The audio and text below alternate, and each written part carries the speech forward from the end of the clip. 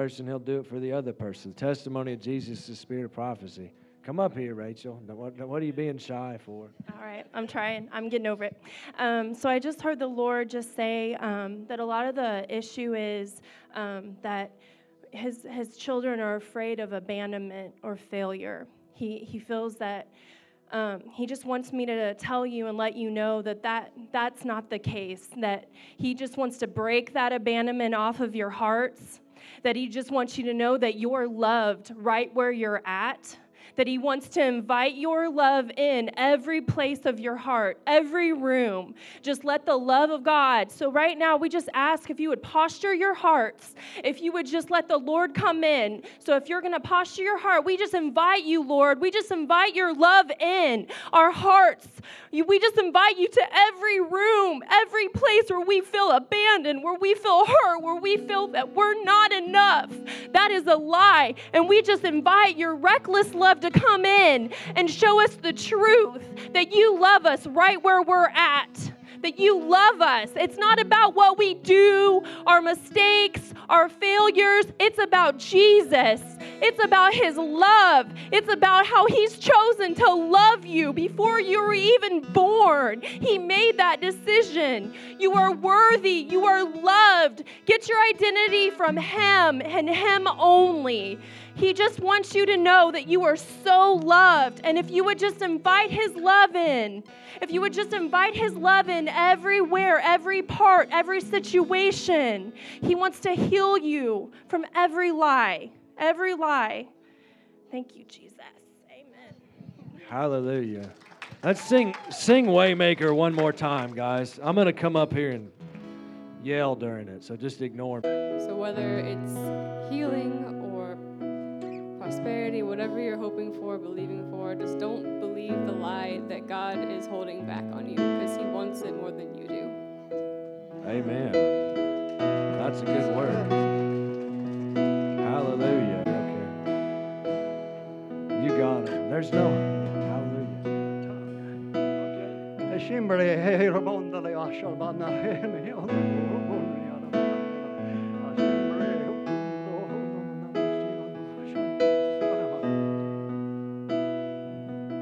Hallelujah. I can interpret it, but I'm not going to. Somebody else come up here and do it.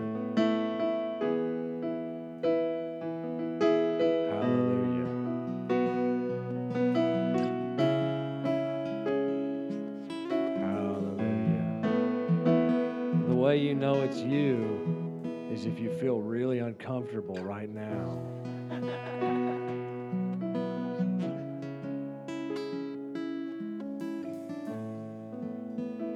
Hallelujah. Give Cynthia a hand.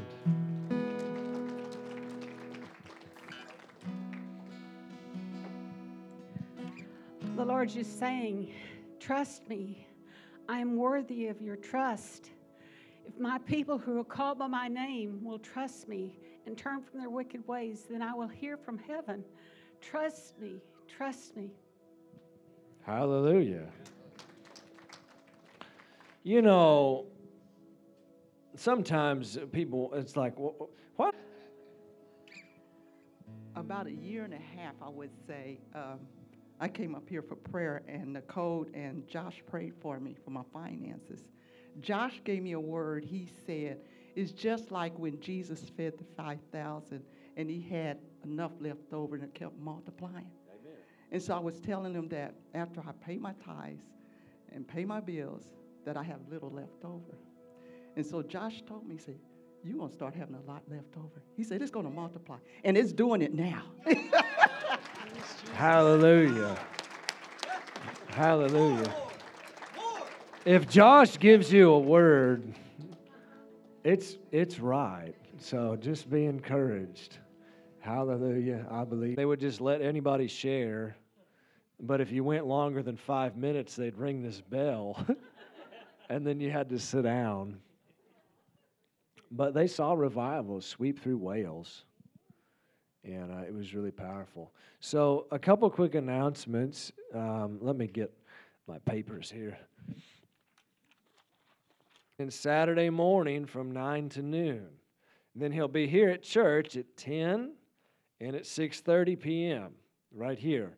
So if you want to see Jerry, you don't have an excuse not to see him, all right? He's going to do a lot of meetings.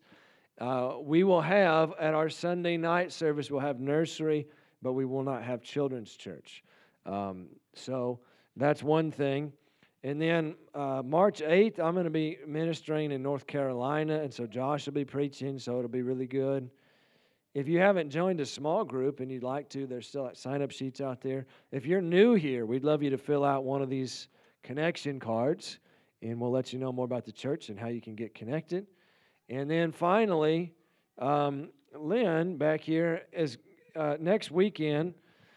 There's this the Johnson County Home and Garden Show and the KC Spring Boutique. It's at the Overland Park Convention Center.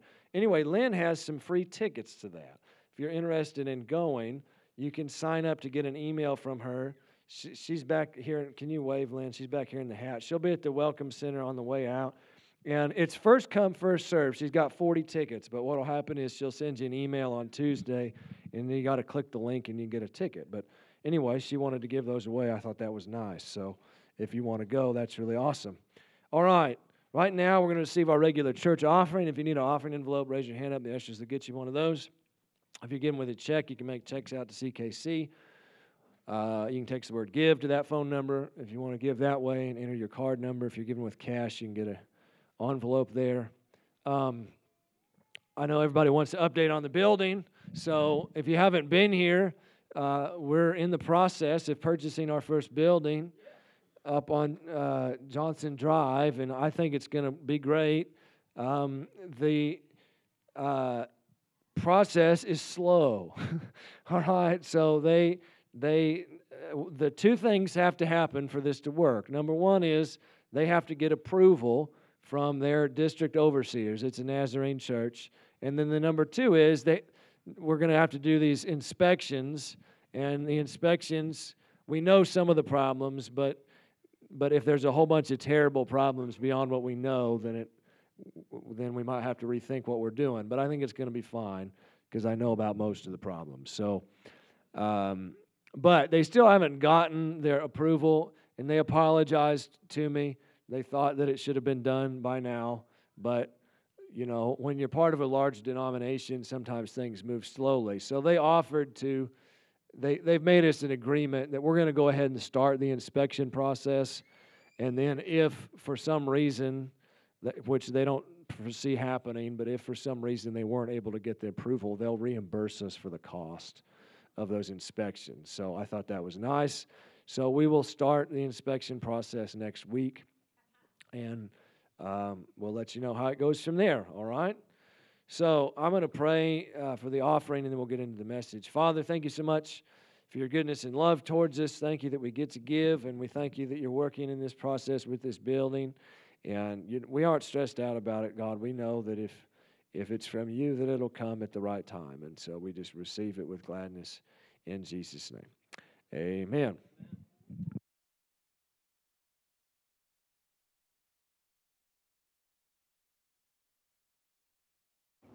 Hallelujah. Okay, if you have a Bible, you can open up to Acts chapter 2. I was going to recommend to you, if you want to know more about revival history, I think that one of the, there's a great lack of knowledge just about history in the church, in America in general. And if you want to know more about the Holy Spirit and what He's done throughout history, this is a book series called Pentecost to the Present. It's by Jeff Oliver. If you want to look at it after church or something, you can. This is super easy to read. You could read this in a day or two. This is the second one in a series. I've read the first two. This one's my favorite. It goes from 1500 to 1900. So it covers John Wesley, Charles Wesley, George Whitefield, Charles Finney, John Alexander Dowie, Evan Roberts, who I mentioned earlier, a bunch of other people, talking about just the revivals that have happened throughout American history and European history. And they don't a lot of times cover that in your American history class in college. And so it is really encouraging to me to read that. If you're interested, I would that's an easy one to read and be encouraged. So we're talking a little bit about revival because, thank God, the Chiefs won the Super Bowl, so now I can die in peace.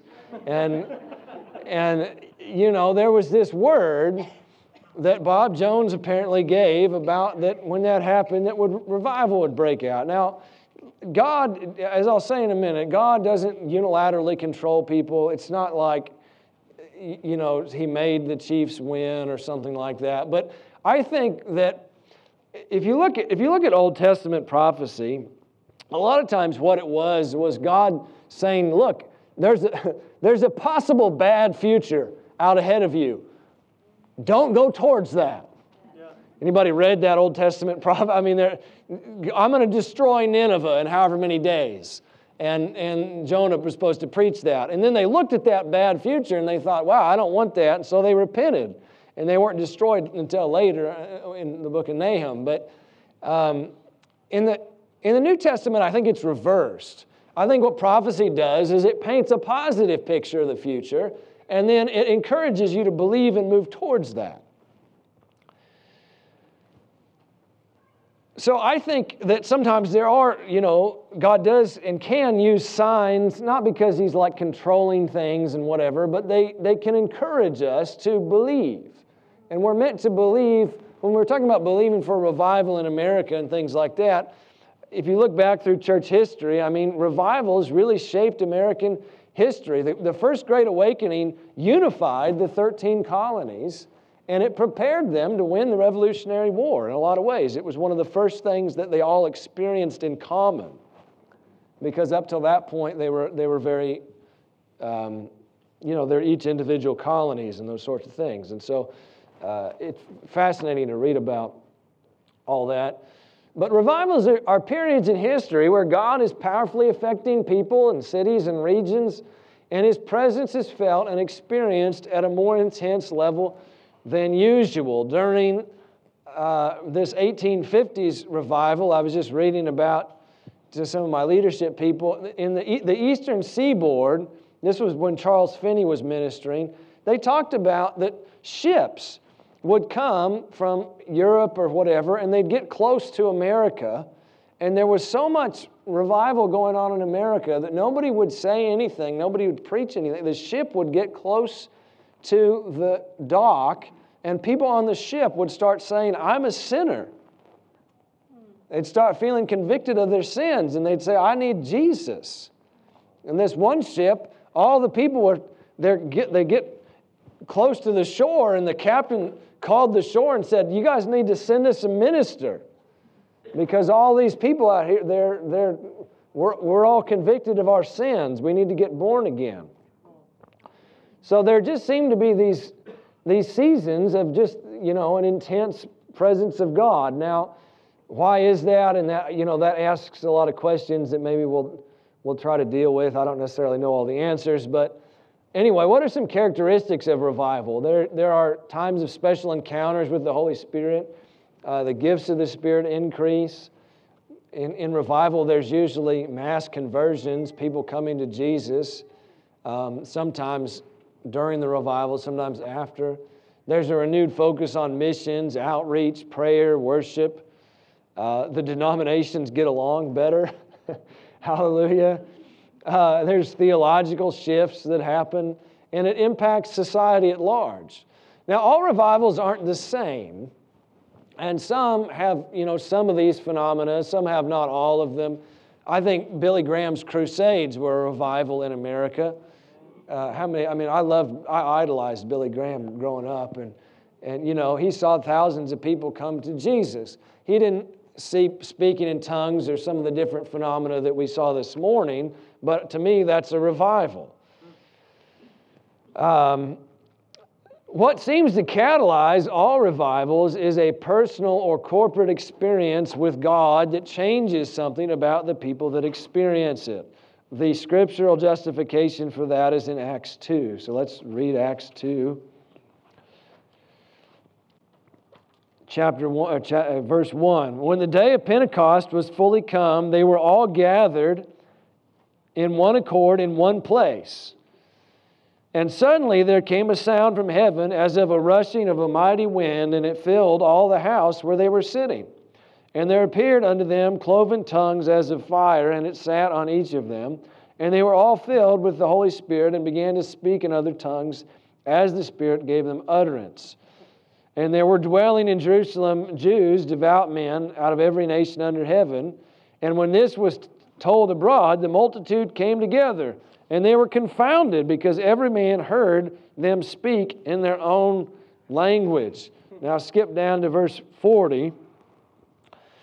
Peter preaches a sermon after this. And then after his sermon it says, and with many other words did Peter testify and exhort, saying, save yourself from this untoward generation. Then they gladly received his word and were baptized.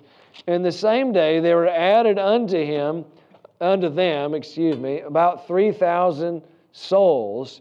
And they continued steadfastly in the apostles' doctrine, fellowship, breaking of bread, and prayers. That's the day of Pentecost when the church was born. Everybody was gathered together, and they had this kind of corporate experience with the Holy Spirit, which resulted in boldness in Peter, and then a bunch of people gave their lives to Jesus. But it's important not to just build a whole bunch of theology based on one passage of Scripture. Skip over to chapter 4, verse 31. We have the exact same group of people gathered. Now they've experienced persecution, and people are mad at him for preaching the gospel, and so they pray, and they ask God to give them more boldness to continue preaching. And notice this in verse 31. And when they had prayed, the place was shaken, where they were assembled together. I'd like to be at a prayer meeting that causes an earthquake sometime. There's been a lot of them in history. I've read about them. I've been at some prayer meetings where it seemed like it was shaking, but this actually shook the place. And then they were all filled with the Holy Ghost, and they spoke the word of God with boldness. What this shows, I think, is that we're meant to have ongoing encounters with the Holy Spirit. And the pattern basically is this: have an encounter with Jesus that changes you in some way, and then affect those people around you. That's a simple pattern, isn't it? I don't think we should make the formula any more specific than that, because if we do, we can potentially limit what God does.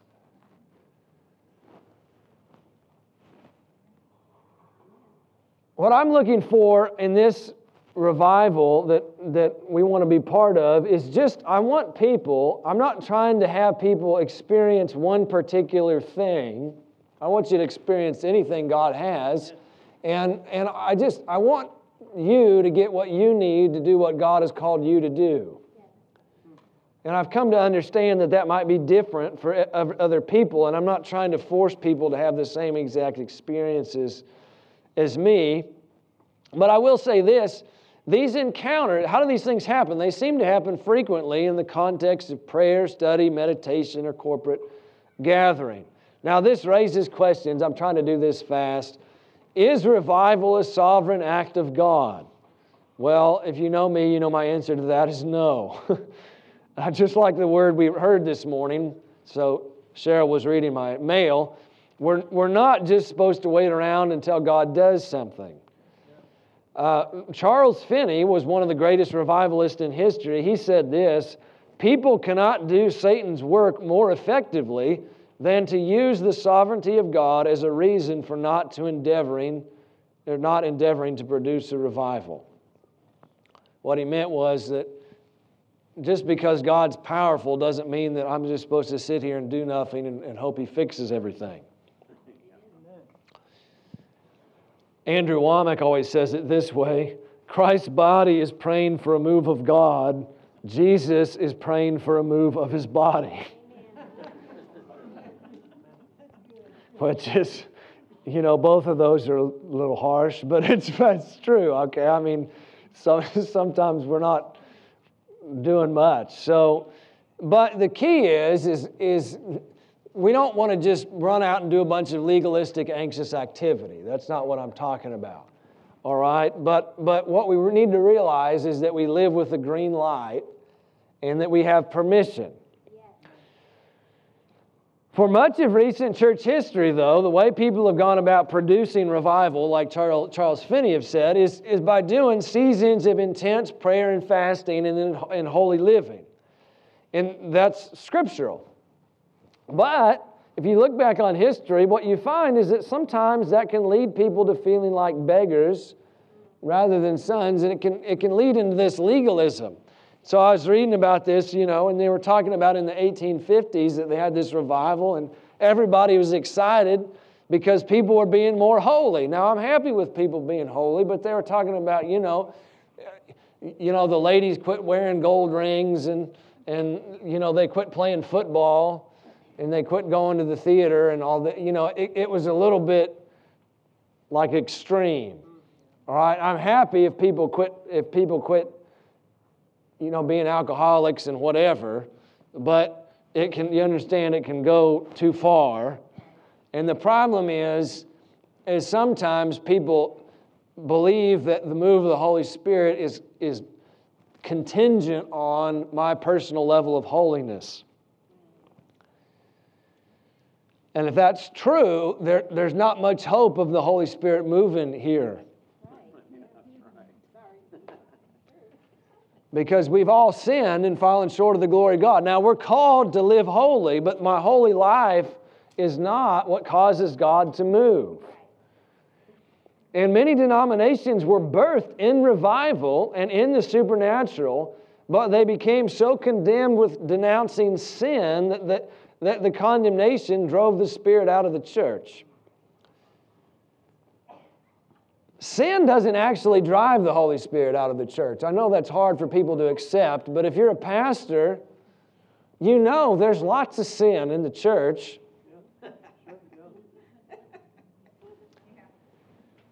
What drives the Holy Spirit out of the church is when people, because of their sin, feel so condemned that they're no longer willing to let God help them. That's all it is. Your sin's a problem, but Jesus can fix it. But He can't fix it if you feel so horrible that you don't let Him talk to you. Or you quit going to church. Additionally, there's an ongoing problem in revival circles where sometimes people that haven't had whatever the experience of the day is, throughout history, it's like, well, you've got to have a sanctification experience. Then you got to have a speaking in tongues experience. Then you got to have all these different experiences. And look, I'm into all of them. But if you haven't had that yet, you can start to feel like a second-class citizen.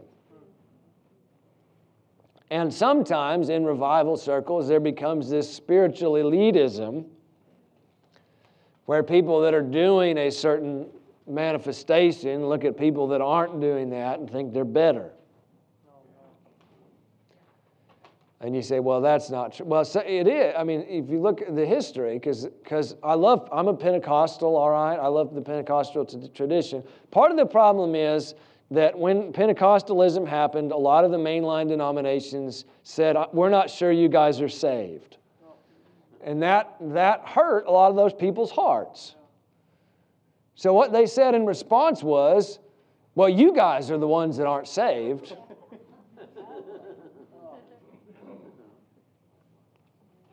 And this is still going on.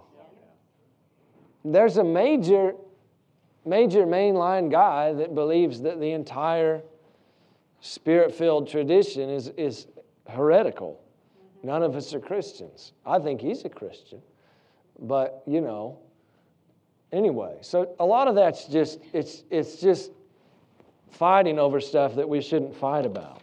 We should just honor what God's doing. So look at the back of your notes real quick. It says this: what makes us special is not the various encounters we have with God.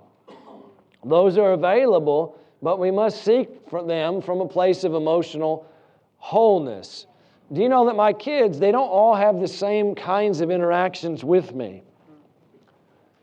Because I understand they're different, and I try to meet them where they are. and what their love language is.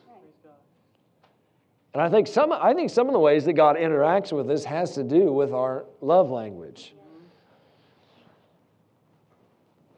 Everybody say this with me.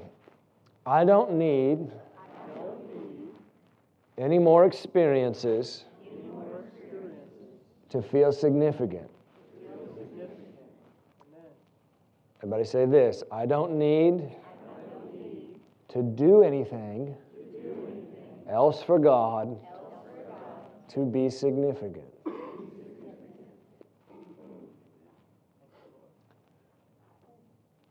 I love revival. I love the move of the Holy Spirit. I love all this stuff we had go on today. My concern as a pastor is always, well, if you don't tie your identity to that, to doing those things.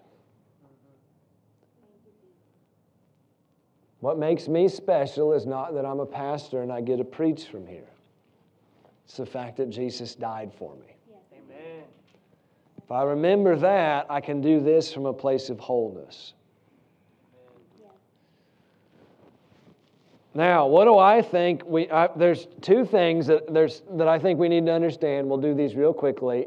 If we're to participate in this revival that's going on and yet not fall into the traps of previous generations. There's a grace side and there's a faith side. There's always a grace side and a faith side. There's always God's part and your part. The grace side is this. All experiences with God are the byproduct of the finished work of Jesus.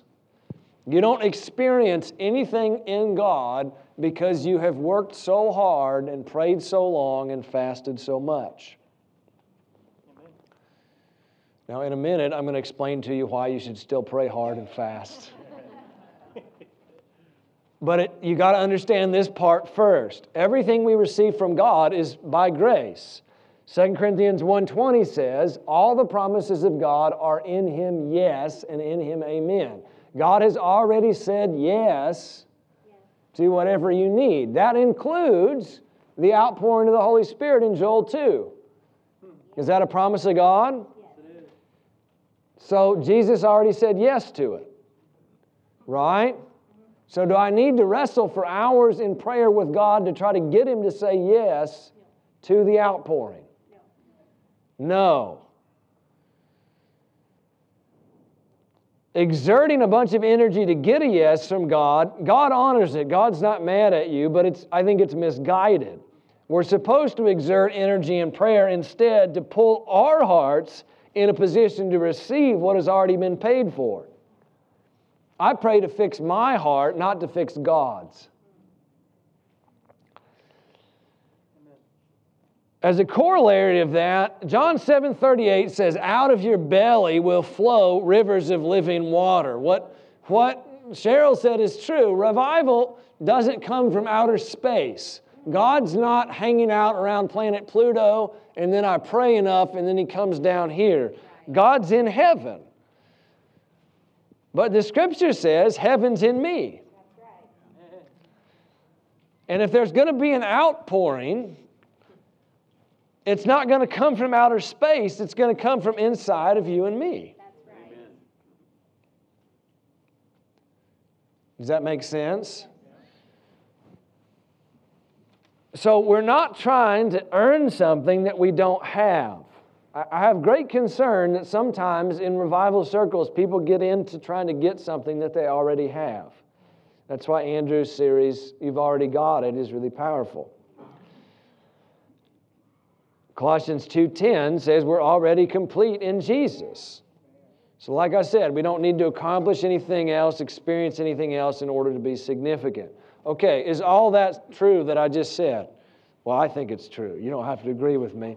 But here's the deal. The fact is that even though we've already been given everything in Christ, that does not mean we're currently experiencing everything that we've been given.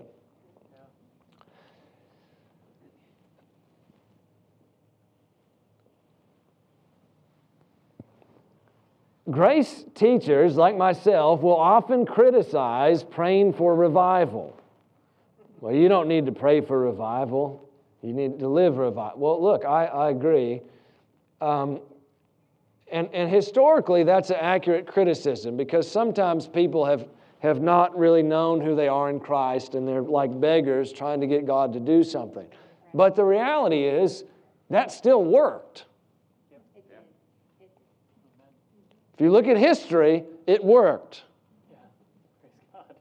So, what I would encourage you is to get off your theological high horse and look at the fruit. What matters is the fruit more than the method. Thank you. Yes, Pastor. Yes, Pastor. We all agree. Everybody say, I love Pastor Max.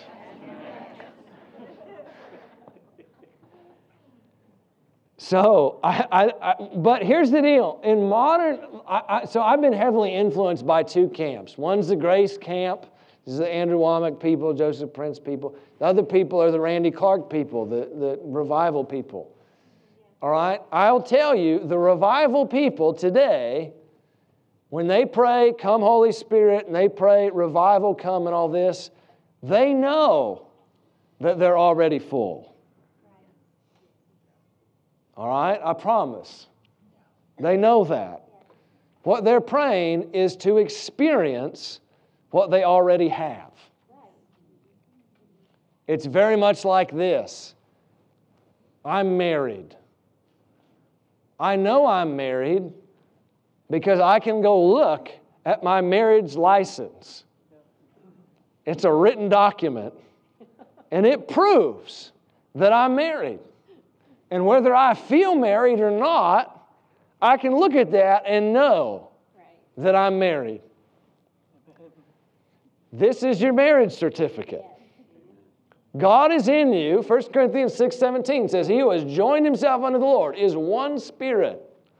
You can read that. You can know that you are full and that the Holy Spirit lives in you, whether you feel something or not. Hallelujah. That's the foundation of your life. That's the foundation of your faith, not your feelings. But do you know that sometimes I'll say to my wife, come over here and give me a kiss. Nobody else does that. You're missing out. Look, my wife will be in the same room as me. She's with me. I know we're married. I got the document. But I want to experience the benefits of that marriage. Hallelujah. That's what revival is. It's about experiencing the benefits of what Jesus has already provided. So I like to pray, come Holy Spirit, but I'm not trying to get him to come from Pluto. I'm trying to get him to come out of me. I'm giving him permission to flow out of me, to affect people. That's what Randy does. Now, if you don't have to pray that way, but I'm trying to help you connect with that circle if you're ever in one of those meetings. That's what they're doing. Okay? So I pray that because I understand the theology, and also because there's a lot of historical precedent for doing that. The way Evan Roberts started his revivals is he would have, they'd just go in a row, like Josh would say this, and then he'd sit down, and then Rob, and he'd have everybody stand up and say, send the Holy Spirit now in the name of Jesus, and then sit down, and then the next person. And they just did this, and then they just waited till something happened. And a lot of good stuff happened. Hallelujah. All right? So now their theology was probably different than ours, but it worked. So, now the last part, though, really quickly, and then I'll let you go. Why do revivals matter? If you look back through history, revivals are a big way that God helps turn the ship of history the way He wants it to go. Now, why does that work? I think it's because the two biggest forces that seem to shape history are ideas and personal sacrifice. either leading up to revival or as a byproduct of revival, I usually have to change the way I think about stuff. If you experience a bunch of supernatural stuff, usually that changes how you think. Sometimes you have to change how you think first. But regardless, what goes on in revival is that people, and usually large groups of people, have ways they think about God changed. And if anything shifts history, it's the shift in the overall beliefs of a large group of people. The other main thing that shapes history is unique people and unique individuals in history that are willing to make personal sacrifices to change stuff. I think about people like John Wesley. He traveled 225,000 miles on horseback carriage and walking in his ministry. It's like several times around the circumference of the earth. One time, he was going somewhere to a meeting in his 80s, and so they'd bought him a carriage because he was in his 80s and he couldn't ride as good. But the carriage made it through 2 swamps, but the 3rd swamp was too much. And so he was broke down, and so a guy came and carried him on his shoulders through the 3rd swamp to get to the meeting. And he preached to thousands of people, multiple meetings a day, all his life, multiple days a week. Just an amazing, amazing man. Huge personal sacrifices. Why are people willing to make those kinds of sacrifices? It's typically because they have powerful encounters with Jesus in some kind of revival situation. A lot of times it's by themselves. Sometimes it's at a corporate gathering. But how many of you have been in a meeting and it's like real emotional and somebody gets called to be a missionary or make personal sacrifices? Why do those things happen? It's in these revivals that God touches people's hearts and summons them to make personal sacrifices. Now here's the thing. Most of us, me included, are not John Wesley.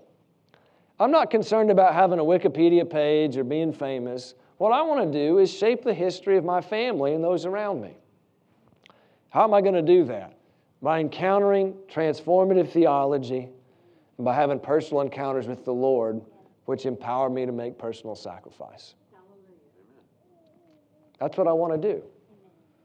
I want to know God better, and I want to fall in love with Him and make whatever sacrifices are necessary to shape the history of my life and those around me. How many of you want to be involved in that? Yep. Hallelujah. All right. Well, let's all stand up if they can come to the music. I'm going to pray for everybody. Next week, we're going to have a lot of fun. Don't miss it when Jerry's here. If my prayer team could come down here. We did all that, and we still got done in time. That's a miracle. I was listening to this guy. I forget his name. Who's the guy with the giant church in Asia? Dr. Cho. He says that he's so busy that he has to pray 4 hours a day so he can get done all the stuff that he needs to do. That's a different perspective, isn't it? You know, if we take time for what's most important, a lot of the other stuff will get taken care of. I'm going to pray for everybody.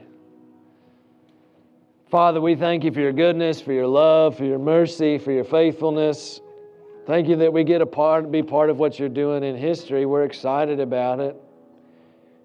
And Jesus, we just want to follow you. We don't want to run somebody else's race. We don't want to compare ourselves to other people. We want to do what you've called us to do. So help us know you better and help us encounter you in powerful ways that lead us to take up our cross and make the sacrifices necessary to live fully for you. And we thank you for that in Jesus' name. Amen. Amen. We love you guys. Have a great week. If you need personal prayer, come down. My prayer team would love to pray for you. We're blessed. If you'd like to meet me, I'll be right down front here.